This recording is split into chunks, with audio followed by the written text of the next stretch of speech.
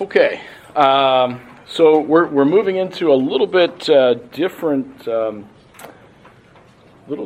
different area of the study with today's class. So the next 4 classes are going to be focused on applying what we learned up to this point, what we learned in 21 lessons about what the Bible teaches us about the history of the creation of the world, the creation of mankind, and who we are as human beings, and apply that to real life today.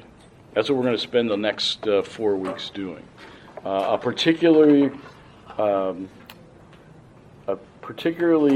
relevant problem to today's world, something that all of us know and see around us in the world.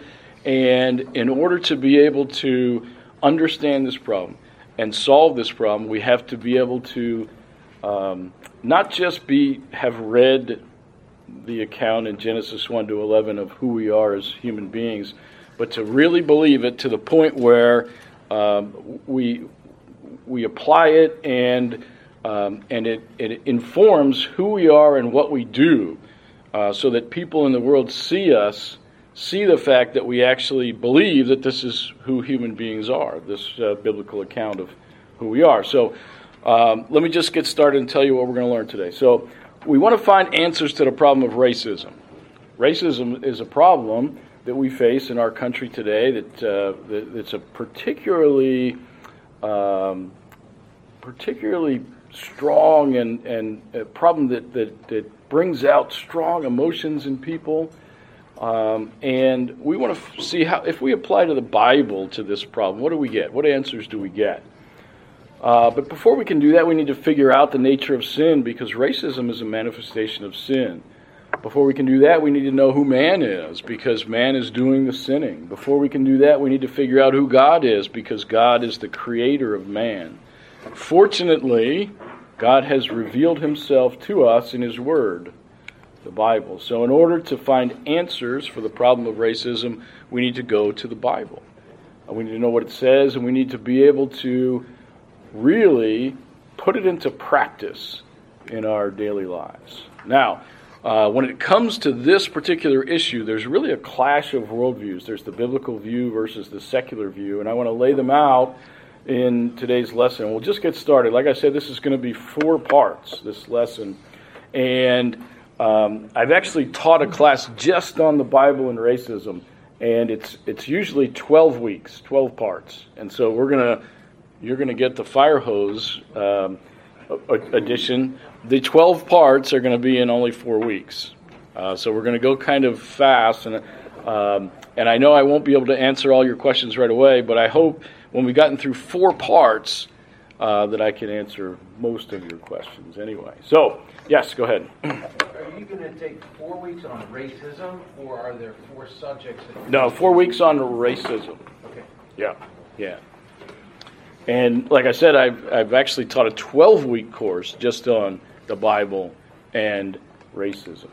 But first we're going to review what we did last week, so we can get up to the present and make sure we've got all the little nooks and crannies filled in, so we're ready to start this discussion. So last time we did the Toledot of Shem, Ham, and Japheth, what came forth from Shem, Ham, and Japheth. It goes all of chapter 10 and the beginning of chapter 11, and so essentially chapter 10 is sometimes referred to as the Table of Nations, and it follows the descendants of the 3 sons of Noah that came off the ark. Japheth is the first one, and his is the least substantial genealogy. We know the least about his descendants, so we only get his sons and then grandsons from 2 of his many sons.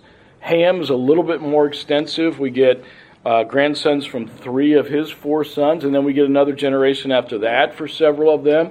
And for one particular grandson of Ham, Nimrod, we get a bunch of great-grandchildren listed there as well, because many of those descendants of Ham are, through Canaan, are the Canaanite tribes that the people of Israel will encounter later on in the Scriptures. So they're given a little bit more detail to Ham. And then, of course, even more with Shem, because Shem is the line that leads to the Messiah. We get all the way down Shem, Arphaxad, Selah, Eber, and Peleg. We get 4 generations after Shem there, and then including some of a 5th generation from one of Eber's sons as well.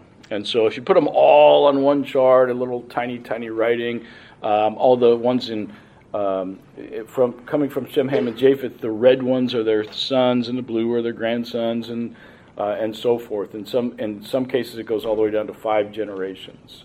And of course, Peleg is mentioned there in the Bible as it was in his day the world was, the earth was divided, and he is the one that leads to Christ. It's his line through Peleg. So at the very end of chapter 10, in the summary of the Table of Nations, it's the very last verse says, "These are the families of the sons of Noah, according to their genealogies by their nations, and out of these the nations were separated on the earth after the flood." And then, so we get a little bit of idea that these families separated, but we don't know, well, why and how did they end up being separated. That doesn't come till afterwards in chapter 11. There is some information in the Bible. There's also some extra biblical information that allows us to get at least some idea of where some of the descendants of Shem, Ham, and Japheth initially went. Now, people spread out from there and intermixed, and there were conquests, and so this is not, of course, what a map of peoples looks like today. But this is an initial guess of where they went in the immediate aftermath of the Tower of Babel. So, as an overview of what we did last time, chapter 10, of course, shows these descendants and some of the nations they became, and then it doesn't explain, but chapter 11 then gives the reason for the dispersal.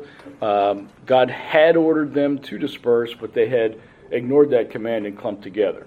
And so we get this, we get the explanation of the state of people after the flood, the whole earth, referring to their languages.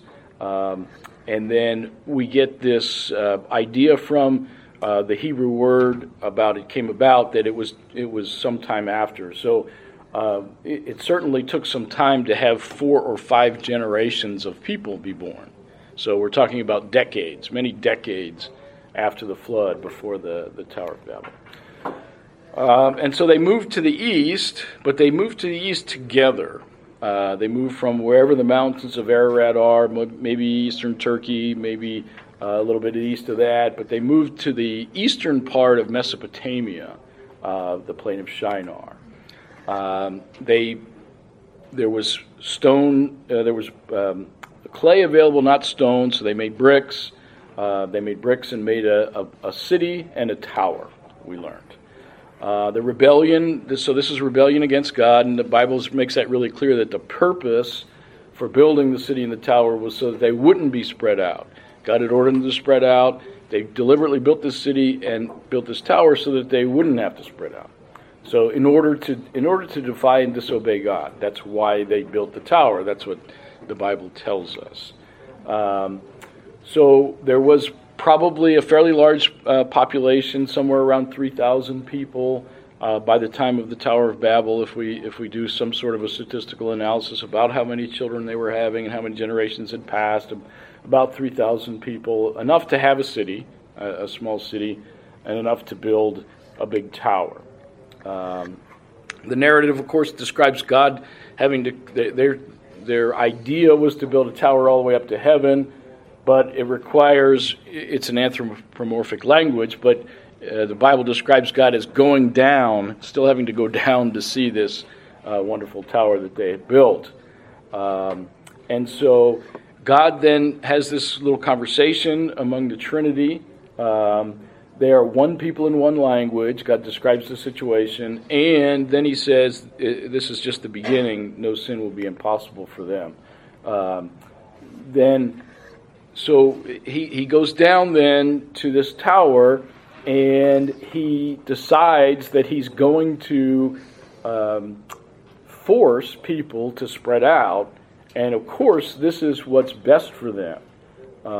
If they had clumped together, stayed with language, they would have gone on sinning and sinning and sinning. As they clump together and as they talk to each other about building this tower, what are they doing? They're they're deciding to deliberately disobey God.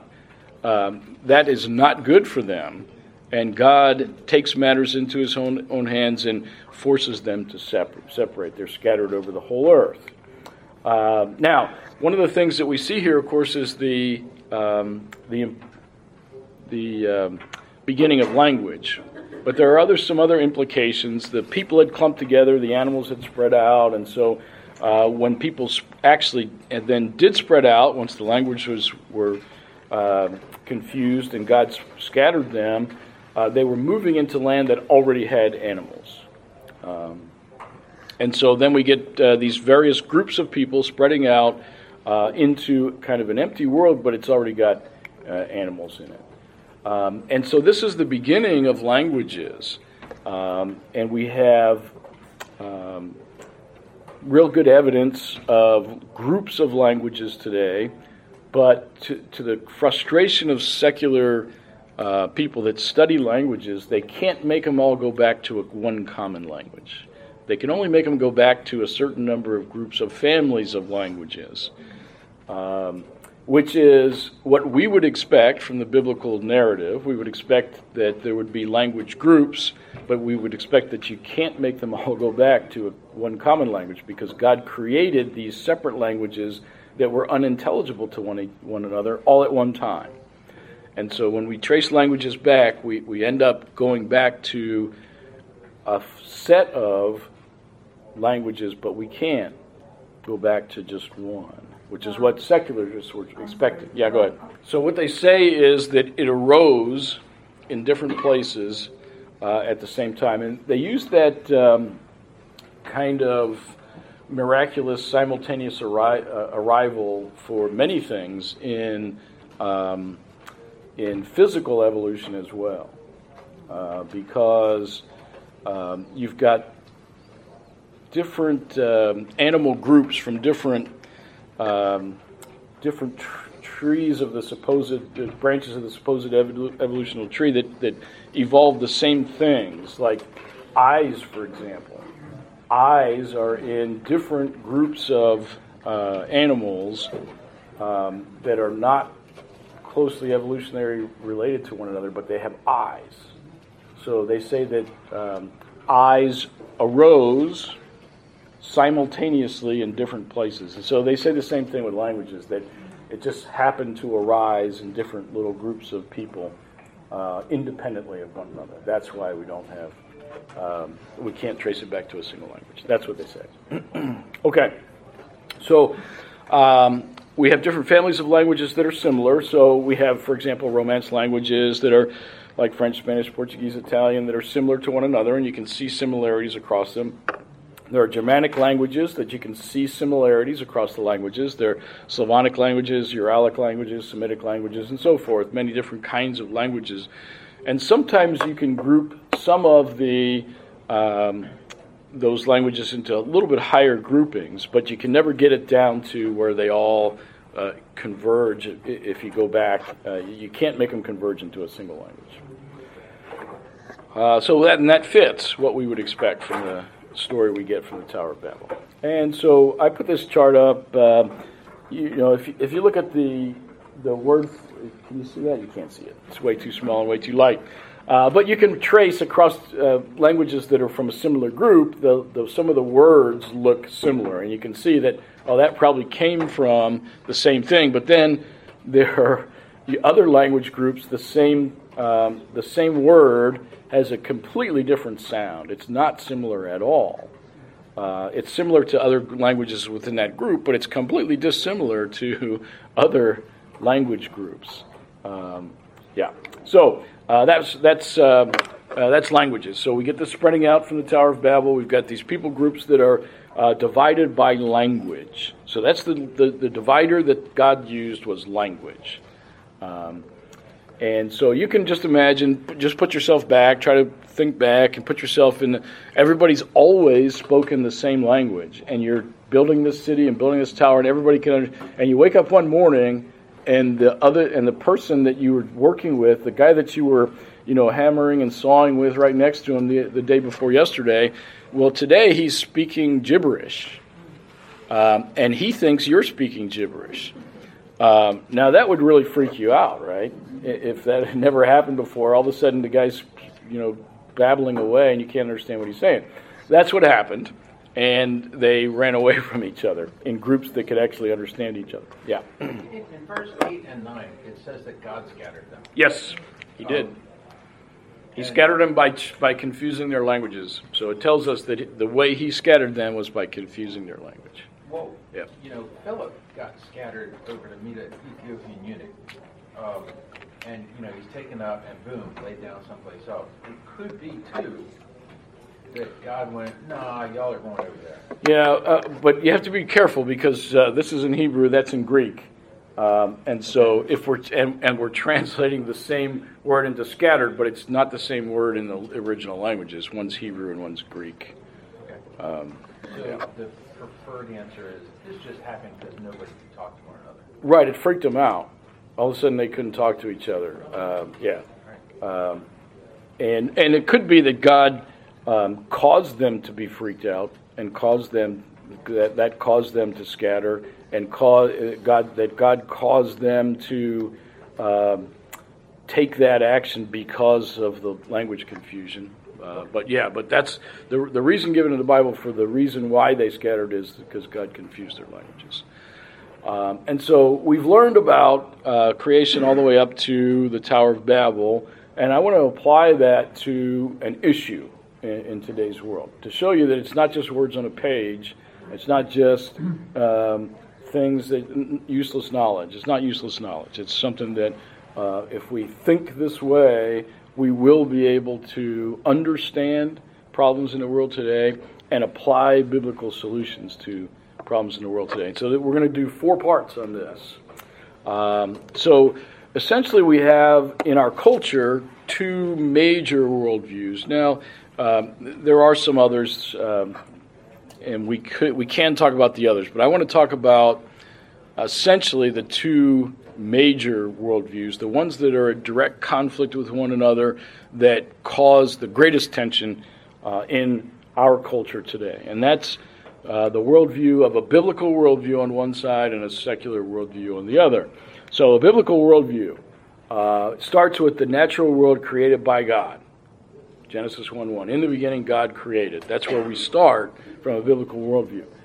And because God is the creator, he therefore has authority over his creation, including mankind as a creature of his, a creation of his. And so he and he alone has the authority to make rules for how we ought to behave, what's right and wrong, an absolute standard of morality. God as creator has the authority to do that, and others do not because they're not our creator. Men and women created in God's image. We talked about this. And therefore, above all other living things in value. And we have an immortal soul. Because we are created in the image of God,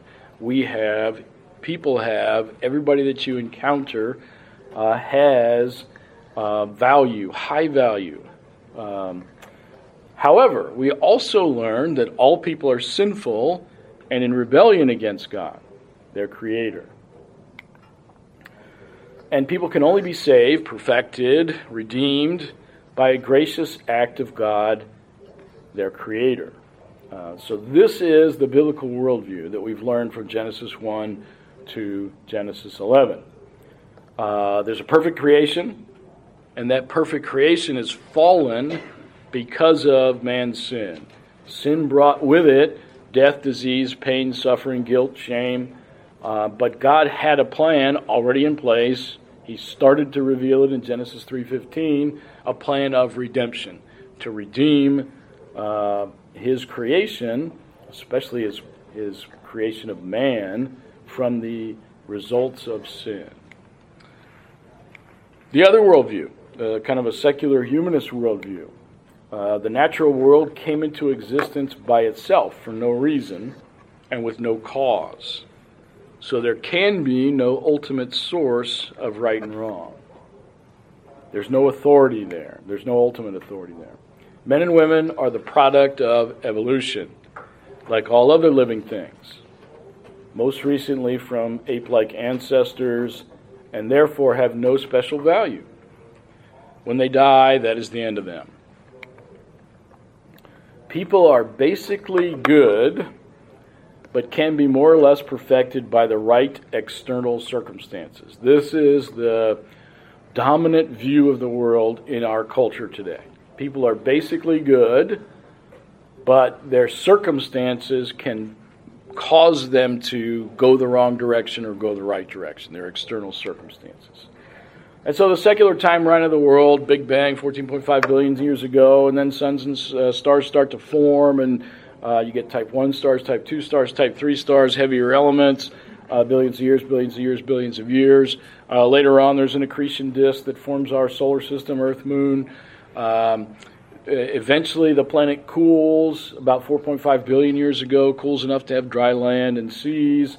You get the first cells arising in the primordial soup, either in the deep ocean in a warm vent or on land in the primordial soup.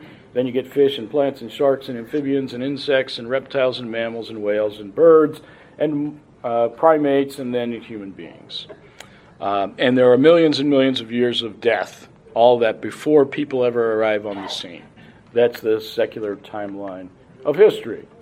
So there's a clash of worldviews. Do we see the world through the lens of God's Word and biblical history from Genesis 1 to 11, or do we see the world from through the lens of man's theories and a secular view of the history of the world?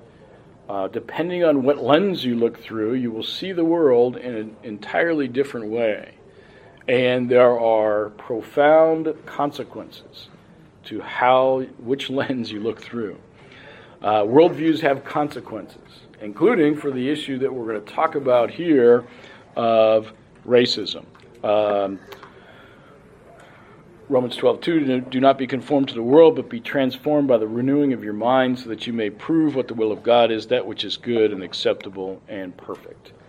So the consequences of a biblical worldview, the consequences of reading Genesis 1 to 11 and saying that's how we got here, that's how we came to be who we are as a human race. Everyone who walks the earth is a descendant of Adam and Eve, and more recently, of course, the family of Noah. So we are all members of one family. There are no such thing as races of people. Every person is of infinite value from conception to natural death because each one is created in the image of God. For that reason, people should be treated with dignity and respect. We have a reason, a compelling reason why people should be treated with dignity and respect, because they are created in the image of God. Racism, a particular manifestation of the sin of partiality, is an act of rebellion against God and His created order. The solution is repentance, followed by obedience to God, something only possible in Christ. So if we want to solve the problem of racism, we need to go make disciples, because there's unity in Christ. So Adam and Eve in the Garden of Eden, that's where we came from. All of us, every single one of us, descended from two people, Adam and Eve, Garden of Eden, a whole world. So if you look around this room, every single person descended from Adam and Eve. Look around the room again, every single person descended from the three sons of Noah who came off the ark. A close family we are. So what about the secular humanist worldview? People evolved from ape-like ancestors.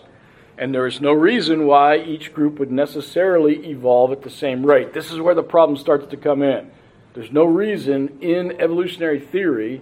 In fact, it would be extremely surprising if groups of animals evolved the same all over the entire world, including the people animals.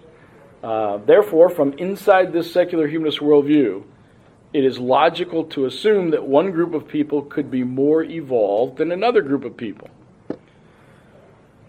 Since there can be no absolute standard of right and wrong, there can be no moral reason from inside the secular humanist worldview why the lighter shade accidents of evolution should not mistreat or even own the darker shade accidents of evolution, or vice versa. So from within the secular humanist worldview, they don't have a reason why people should all be treated with dignity and respect. And this has consequences. So survival of the fittest, might makes right, means that the only solution within their worldview, within the secular humanist worldview, is a struggle for power over others. Whoever gains the upper hand imposes his will on others. This is the logical outworking of the secular humanist worldview. And so there's no hope for unity within that worldview. It's from goo to you by way of the zoo. Yes? People evolved from ape-like ancestors. Yep. There's no reason why each group would necessarily evolve at the same rate. What group? Yeah, we have a big population of 7 billion people on the earth today. Maybe it's up to 8 now, I don't know. But so those people from all over the whole globe have ancestors that go back, hundreds of years. But within the evolutionary story, those ancestors go back hundreds of thousands, or even, I don't know how far back the current story is, but it's at least hundreds of thousands of years. And so within the evolutionary story, you've got hundreds of thousands of years of evolution of population groups that have been separated all around the world. And from in the evolutionary story, why would every single one of these groups evolve exactly the same amount? Right, because we're talking about evolution is always onward and upwards. The survival of the fittest and the natural selection, you only get the best going onward and upward. But that never occurs. The circumstances are never exactly the same everywhere, and so natural selection in different places gives rise to variations. So within the evolutionary story, all these people groups over hundreds of thousands of years, it would be illogical to assume that they had arisen to exactly the same height of evolution everywhere around every people group around the whole world. So within the evolutionary story, it makes perfect sense to think of one group as less evolved than another group. And that has consequences. Well, no wonder there's racism. Yeah, that's what I'm going to show. Well, that's what I'm going to show. Yeah, we're going to talk about that these kind of worldviews have consequences, real life consequences that are awful. Yeah, go ahead. I don't know, Rob, if you're going to mention it, but Darwin's book, everybody refers to it as The Origin of the Species. But the full title of that book is On the Origin of the Species by Means of Natural Selection, or the Preservation of Favored Races in the Struggle for Life. Yeah, so we will talk about it. However, in Origin of Species, Darwin deliberately left out people. He only talked about animals. He actually wrote a whole separate book, which we'll talk about, called The Descent of Man. A whole separate book just about the evolution of people. And I'll show you a bunch of quotes from that book. It's horrific, just horrific. But yes, so Darwin, he knew if he tried to put people in Origin of Species, it would be rejected. So he did not put people in the Origin of Species, only animals. He wrote the second book. Once his theory caught on and everybody said, oh yeah, this is great, he wrote a second book called Descent of Man, and I'll show you some quotes from that here in a minute. But yeah, this is where I'm going, that these ideas have consequences. If people actually believe that we evolved from apes and over hundreds of thousands of years and all over different parts of the world, then of course it's going to be logical that different people evolve to different levels. Robbie first and then in the back. Go ahead, Robbie. What century was Darwin? 1859 he wrote Origin of Species. 1859, yeah. Yes? I was going to add to that I was reading somewhere where the Germans also used, including Adolf Hitler, believed in evolution, and he thought that the Jewish population was inferior. Yeah. Thus, he wanted to put them in. Yeah, that's lesson 2. We'll get that next week. You're way ahead, so that's good. That's good. So what I'll show you, though, is that Hitler used American eugenic ideas. Eugenics came up here before it came up in Germany. I'll show you that. Much to our shame. But yes, Hitler's 2 heroes were Nietzsche and Darwin. And so Mein Kampf, Hitler's book, quotes extensively from Darwin's evolutionary theory and Nietzsche's. Nietzsche's idea of the Übermensch. That was Nietzsche, the Superman, the Overman. And Hitler latched onto that and said, that's us. We're the Superman. We're the Übermensch. Everybody else is down here. And he latched onto Darwin, too. And it's very interesting that if you look at Mein Kampf, a translation in English, so in German, he uses the word for evolution over and over again in German. And in English translations, it just says change instead of evolution. But he was talking about Darwin's evolution. That's what he was talking about. You can't see that in the English translation of Mein Kampf because for whatever reason, they didn't use the word evolution in there in the English translation of Mein Kampf. But that's what Hitler was latched onto. He was latched onto evolution. He was gonna help evolution out.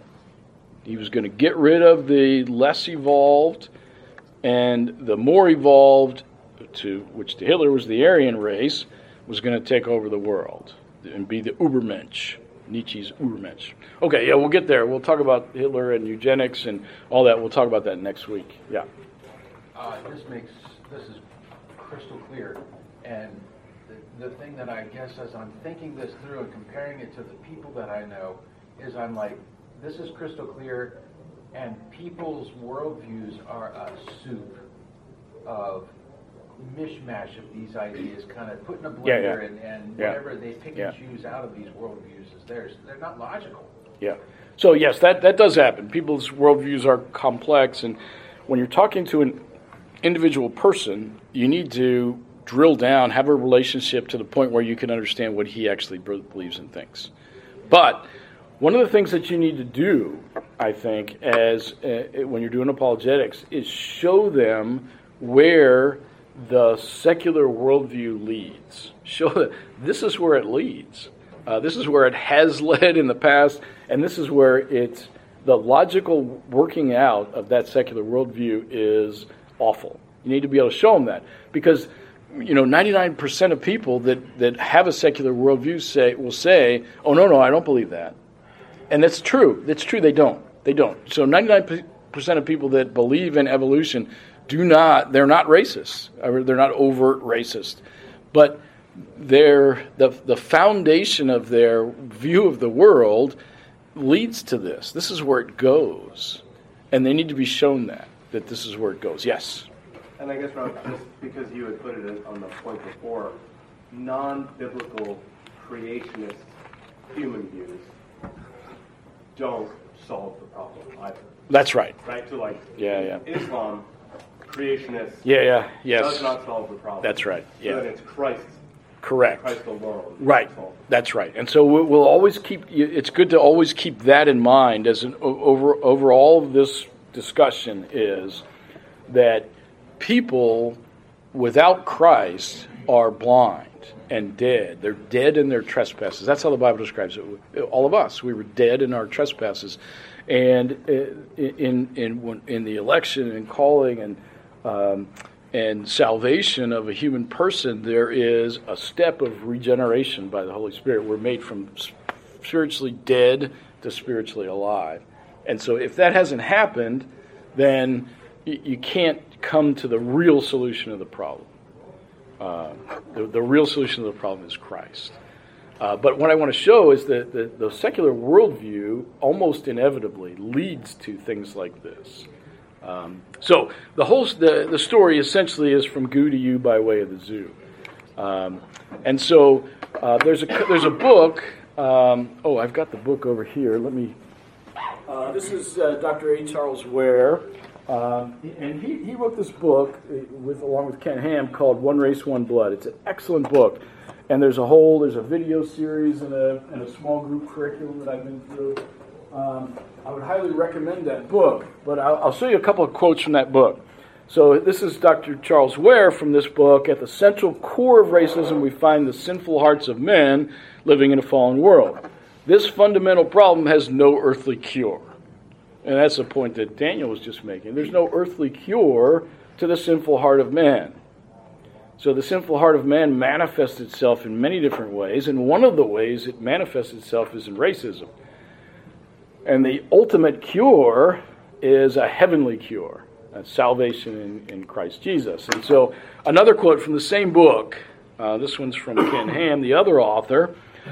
If you want to solve the issue of racism in your life, it's very simple.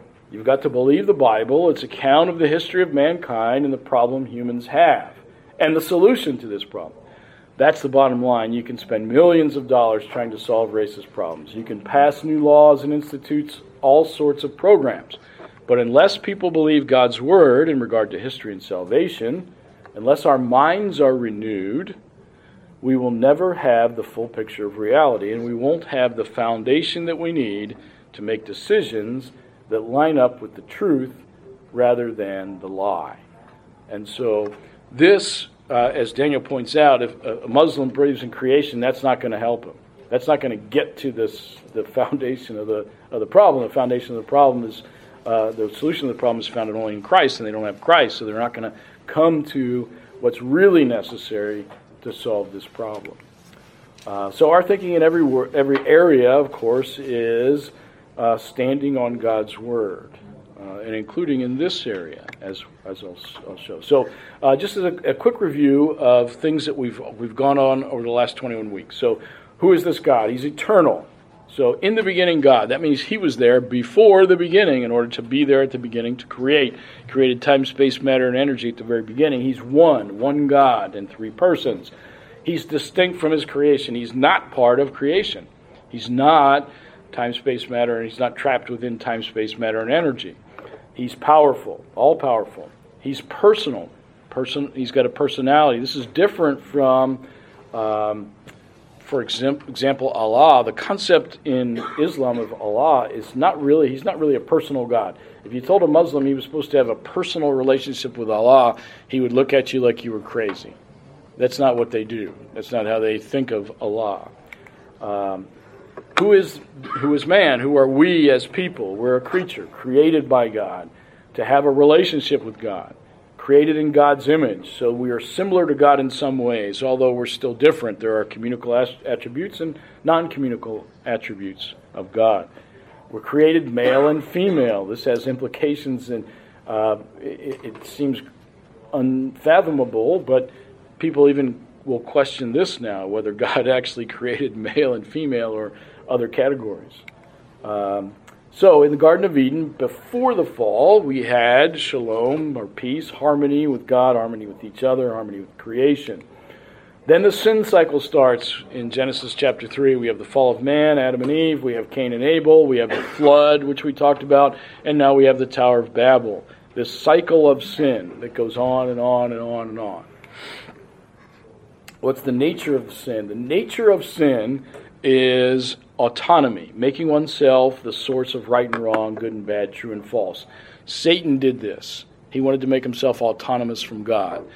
Satan went to the garden and deceived Eve, and Adam and Eve wanted to be their own source of right and wrong. They wanted to understand, they wanted to have this knowledge of good and evil inside themselves, not just trust and rely on God.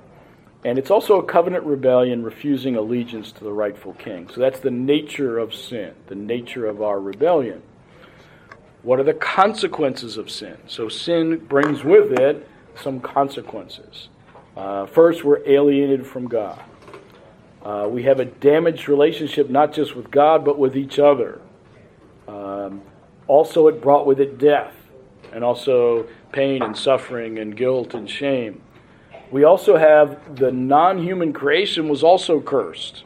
Not just Adam and Eve, but also the creation itself was cursed. And the creational task was burdened. In other words, by the sweat of your brow, you'll be able to bring forth food. Now they were they were going to be bringing forth food anyway, but now it's going to be by the sweat of your brow. It's going to be burdened, more difficult. So that's kind of the summary of what we got up to here, but what does the Bible teach specifically about the history and nature of mankind? So this will be a review because we've gone through all of this over 21 weeks. But what the Bible teaches, and so we want to take what the Bible teaches of the true history and nature of mankind, and we want to live and act as if that's actually true in our daily lives. So men and women created in the image of God, and therefore each human life is of infinite value from conception to natural death. Genesis 1, Psalm 139, scripture references. Adam was created directly from inanimate matter, from dust. He was created. Not as a result of an evolutionary process from animals. That's what the Bible teaches. It teaches that Adam was a direct creation from dust, not as an evolutionary process from animals. The animals were created separately. And Eve was made from Adam. That's what Genesis chapter 2 tells us. So Adam and Eve, along with the entire creation, were originally very good. In Genesis 1:31, God looks at his entire creation and says it's very good. So a perfect God says that what he's made is very good. But then they sinned by rebelling against God, which brought the curse of death, disease, pain, and suffering, not only to them, but to all of their descendants, that's us, and to all of creation. We see that in Genesis chapter 3, we see that in 1 Corinthians chapter 15, we see that in Romans chapter 5, we see that in Romans chapter 8. So this foundation that we get in Genesis 1 through 11 is referred to over and over again in the rest of the Bible as well. That this is the story of mankind. So, as I mentioned before, but it's important to say it again and again, as many times as it takes, everyone alive today and all people who have ever walked the earth are descended from Adam and Eve, and therefore we are all relatives of one family and members of one race. Specifically, Acts 17, verse 26 mentions this, that from one blood he made all the nations of men.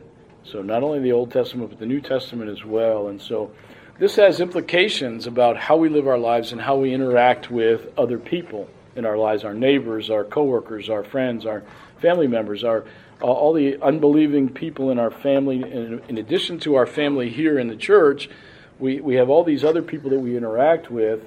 Are we interacting with all those people in our lives as if this is true? Do we really see people for who they are?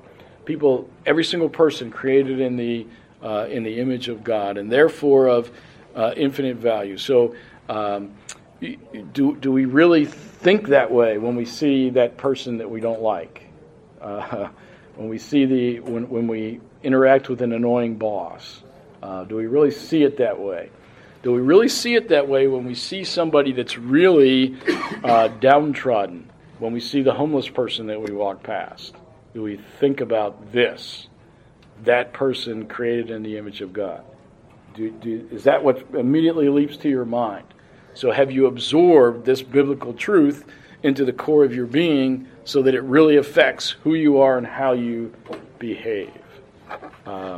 So this is the key. This is the key to really having a biblical worldview. Not only just to read these words, but to have these words, God's words, absorbed into the core of your being such that essentially the love of Christ overflows in you for those of us that are saved by grace through faith in Christ Jesus.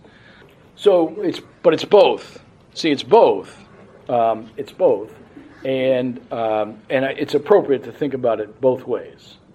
Yes, it is. It is because we'll talk later on about how the New Testament describes our relationship to one another in Christ, and there's an additional thing here. So there is the doctrine of adoption. So the Bible describes those of us who are in Christ are adopted into God's family.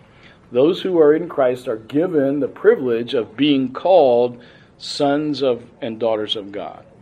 And so you are adopted, and she's adopted, and he's adopted. And so you're adopted children in God's family. So that's an additional family that you belong to if you're in Christ Jesus.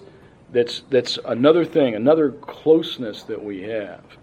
And the Bible describes that closeness by saying, in Christ there is neither Jew nor Greek, slave nor free, male nor female, but we are all one in Christ Jesus. And so what the Bible is teaching is that even above and beyond any sort of other human connection, this connection that we have in Christ, because we are adopted into the family of God, is a special bond that's even above those other bonds.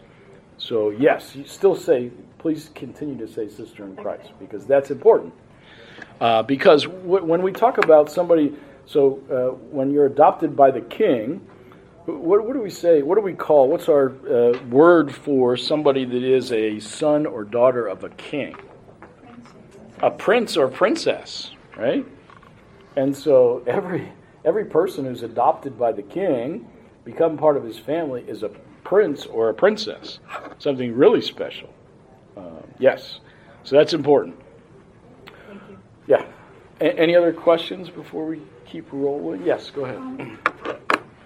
So God does extend common grace to all the people that are created in His image, which is everybody. He causes the sun to shine and the rain to fall on the righteous and the unrighteous. He's provided things like government to restrain evil, all sorts of things that He's given that are signs of His mercy, even to those who reject Him.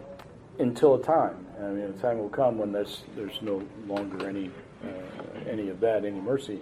But when we need to keep two things in mind. One is there is common grace, and yes, there is forgiveness of sins. But God is also a just God. He's always merciful, but He's also always just. And so sin is always punished eventually. Sometimes it's punished right away.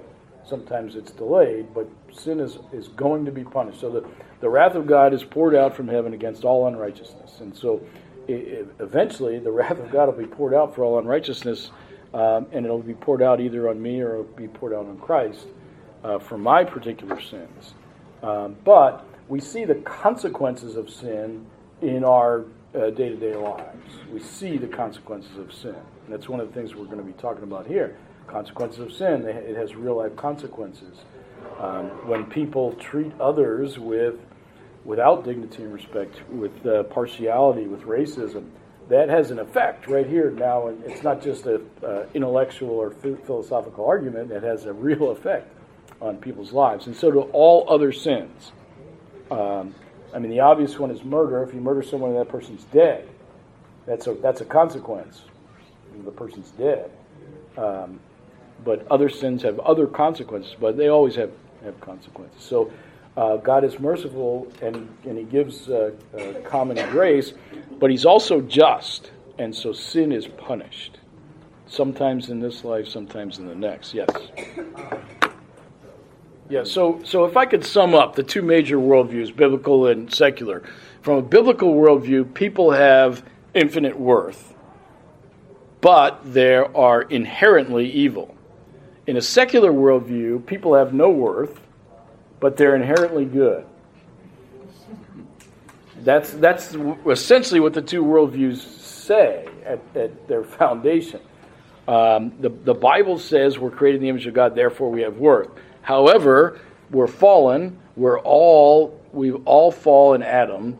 So we all have a fallen human nature, and our tendency is to do evil, to rebel against God. That's the biblical worldview. The secular worldview says everybody's essentially born good, and it's their life experiences that send them one way or another way, but they're just evolved animals, and so therefore they don't necessarily have intrinsic worth just because of who they are. So that's the two worldviews that are just in total clash. Yeah. I was just going to say rise of the evolutionary theory in America, anyway, what I'm familiar with, has given way to the lack of sanctity of life, be it the unborn or people who are walking around on the earth. There's no value put to life anymore, and that's why it seems like people treat each other like animals. Violence is on the rise. Abortion became real big because of the evolutionary theory that spread in our school system in America, and it's I'm going to show you some examples of that. I mean, we don't have. I'll show you some examples today. I'll show you more examples later of where this goes. So I'll show you some real life hard examples of what the results are of this. So let me just continue, though. So people are characterized by rebellion against God, and all have engaged in wicked, sinful behavior, as Gino was just saying. Because of the wickedness of mankind, God decided to destroy the world with a global flood and reduce the Earth's population down to 8 people. God commanded Noah and his people to spread out, but they rebelled against God and clumped together until the confusion of their languages at the Tower of Babel. Everyone alive today is descended from Noah's family. So we talked about that. So the unity of mankind is important. The fact that we're all one family. We share a common human nature, Romans chapter 5. We share a common human need, Romans chapter 3. All have sinned and fall short of the glory of God. The gospel is the message for all human nations, Matthew chapter 28. Go into all the world. We've got to preach this gospel to the whole world. So the gospel is for everyone. This is the continuous theme of the Bible is that there is a unity of mankind, a unity in Adam, and a unity in the fact that we all need the gospel, salvation by the gospel of Jesus Christ. And there's one more area where this is reflected in the Bible. So it's a fact. We'll talk more biology in some later classes, but each human has more in common genetically, physically, emotionally, spiritually with the human that is most different from him, as he has with any creature of any other species. This is why Adam found no suitable helper among all the other creatures God had made in Genesis chapter 2. So this unity of humanity, this is the concept that I want to make sure that everybody has coming out of today's class. There were only 2 people at the beginning, Adam and Eve. They were both very good and made in the image of God.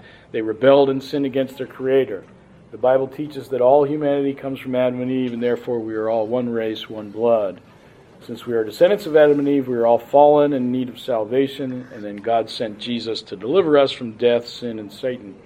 Through Jesus Christ's sacrifice on the cross, we can be reconciled to God. And so this is the story of the Bible, the foundation of which is in Genesis 1 to 11.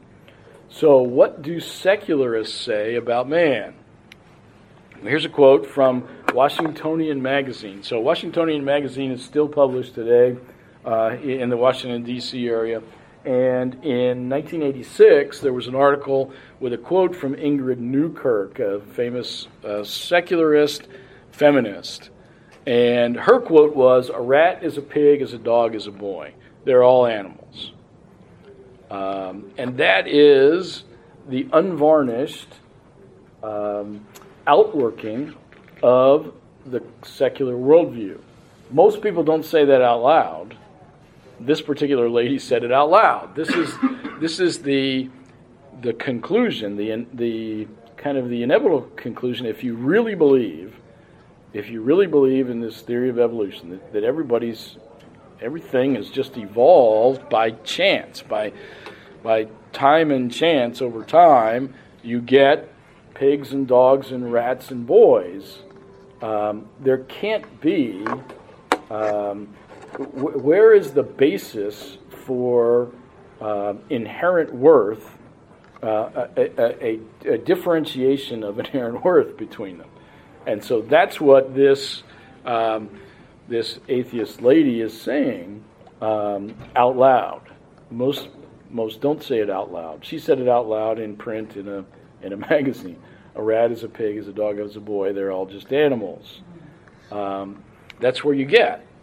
So what about mankind, evolution of man over the millions of years? Everybody's seen this drawing in a textbook sometime in their lives. What are the consequences if you actually believe this? that people are just animals that have evolved over time.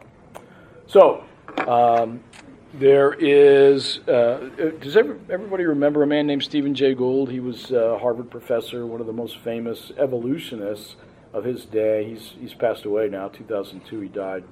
But he was one of the most famous evolutionists, but he abhorred racism, and he said biological arguments for racism may have been common before 1850, but they increased by orders of magnitude following the acceptance of evolutionary theory.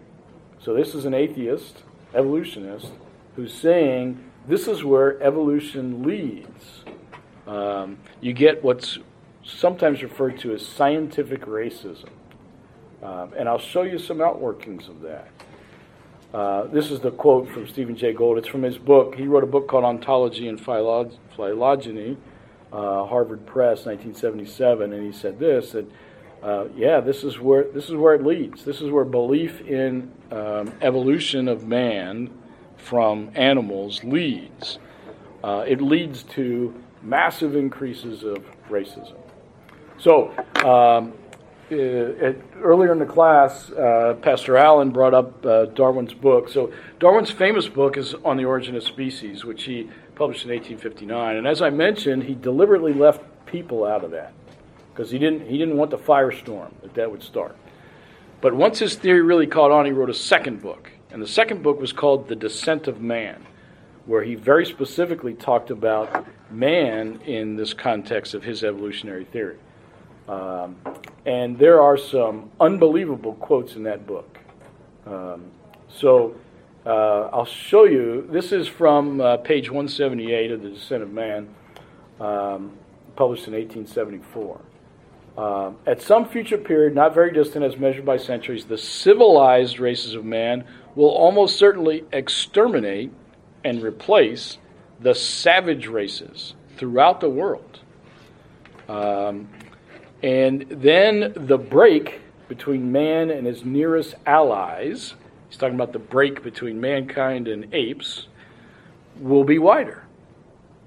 Instead of as now, between the Negro or Australian and the gorilla. See what he's saying here? He's saying that right now, on their evolutionary scale, you've got the civilized races up here, you've got the less civilized races down here, and then you've got the gorillas. And right now, those less civilized races are really close to the gorilla. But if we can exterminate them, the less civilized race, then there'll be a big wide gap between the evolution of people and the gorillas. This is science. Science, remember, not his opinion or philosophy. This is science. And so if you deny this, you're a science denier. Nobody wants to be a science denier, right? This is the science. This is what the science says. So you can't go against this. This is the science. He said similar things about women in this same book. The same book, he says, the chief distinction between the intellectual powers of the two sexes is shown by man's attaining to a higher eminence in whatever he takes up than can women. The average of mental power in man must be above that of woman. In this same book, Science. Right? Okay. Yes, I saw some questions. Margaret, you had a hand up. Going back 2 slides, please. Yep. What does anthropomorphous ape mean? So, a ape that looks sort of like a person. As he's saying, human beings are like. So yeah, so he's talking about the fact that that drawing that you see with a monkey and then a more upright ape and then a person that's hunched over and then a person that's what he's talking about. He's talking about a line of evolutionary ascent from ape-like creatures up to humans. You call this, you were calling it science, but it's not really the true definition of science. Yeah. The true definition of science is something that can be observed. Right. But this is just a theory. Yes. This is an evolutionary theory. But it's accepted as science. Yes, in our world today it is. Yeah. But it's not. It's not. Yeah. It doesn't go by the definition. So I want to show you where this comes. So we'll close on this. But I've got a quote here from a textbook. This is a biology textbook in the United States of America. Biology textbook, United States of America. Hunter's Civic Biology. Biology textbook, United States of America, American high school. There exist upon the earth 5 races: Ethiopian or Negro type, Malay or brown race, American Indian, Mongolian and yellow race, and finally, the highest type of all, the Caucasians. That's in the science book.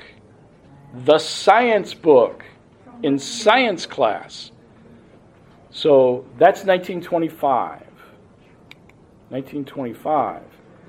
And that's the science book that was at the center of the Scopes trial. That was the science book that the ACLU says should be taught, and that Christians said, no, we don't think that should be taught in science class to our kids. And Christians were ridiculed, viciously ridiculed, for opposing this. The true story of the Scopes trial is very interesting. The story that most people believe is not true. But the Scopes trial was over this biology book that said that in science class. So just imagine, though, the effect on generations of kids that have been taught in science class that there is a layering of races, that there's a Caucasian race up here and there's these other races down here in science class. Because if it's science class, you're a science denier if you go against this. Nobody wants to be a science denier. Yeah. But this is, right around, this is 100 years ago. Mm-hmm. Like, this is not in the science books now. No, it's not. I'm not saying that the science books have it right. But, right. You know what I mean? That, this is a moment in time in this country. Yeah, but I want you to think. I want you to think about the things that people are telling you today are the science, and if you don't believe them, you're a science denier and you're a terrible person. And where it's been in the past, and where it's always been in the past, quite frankly. Go back to Galileo.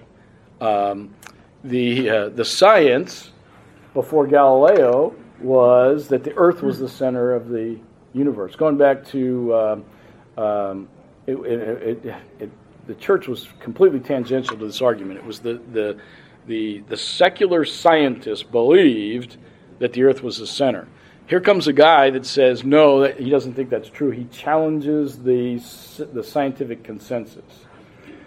The scientists of the time decided to pick up the biggest stick they could find to beat Galileo with. And the biggest stick they could find to beat Galileo with was the church. And so they got the church to beat Galileo. But this was not the origin of that whole controversy was not Galileo against the church. It was Galileo against the scientific consensus. Anytime anybody says something against the scientific consensus, the scientific consensus gets together and beats that guy to death. You mean like global warming? Anything. And so I just want everybody to keep that in mind, that in 1925, to go against this idea was to be going against the science.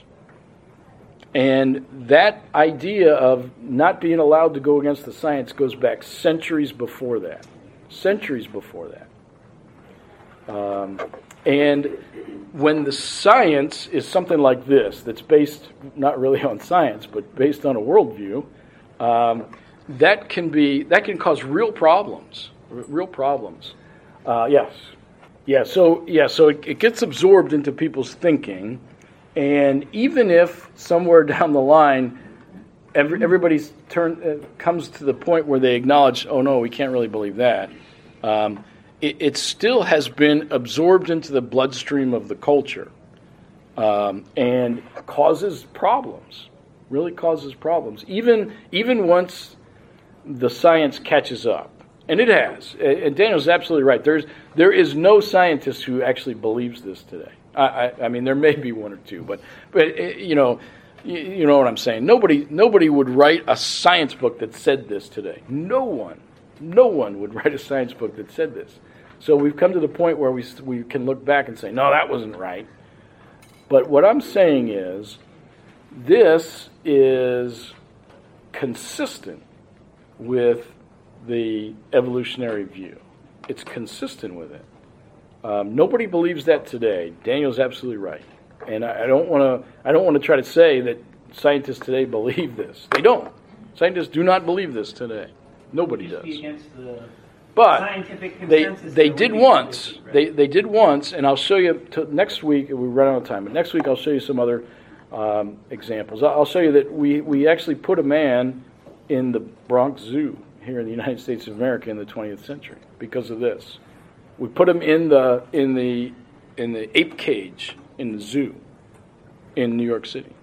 I'll show you. The guy's name's Oda Benga. I'll show you a whole article and stuff about him. In the 20th century, in the United States of America, we had a man in the monkey cage in a zoo because of this. Okay, we've run out of time. Let me close us in prayer.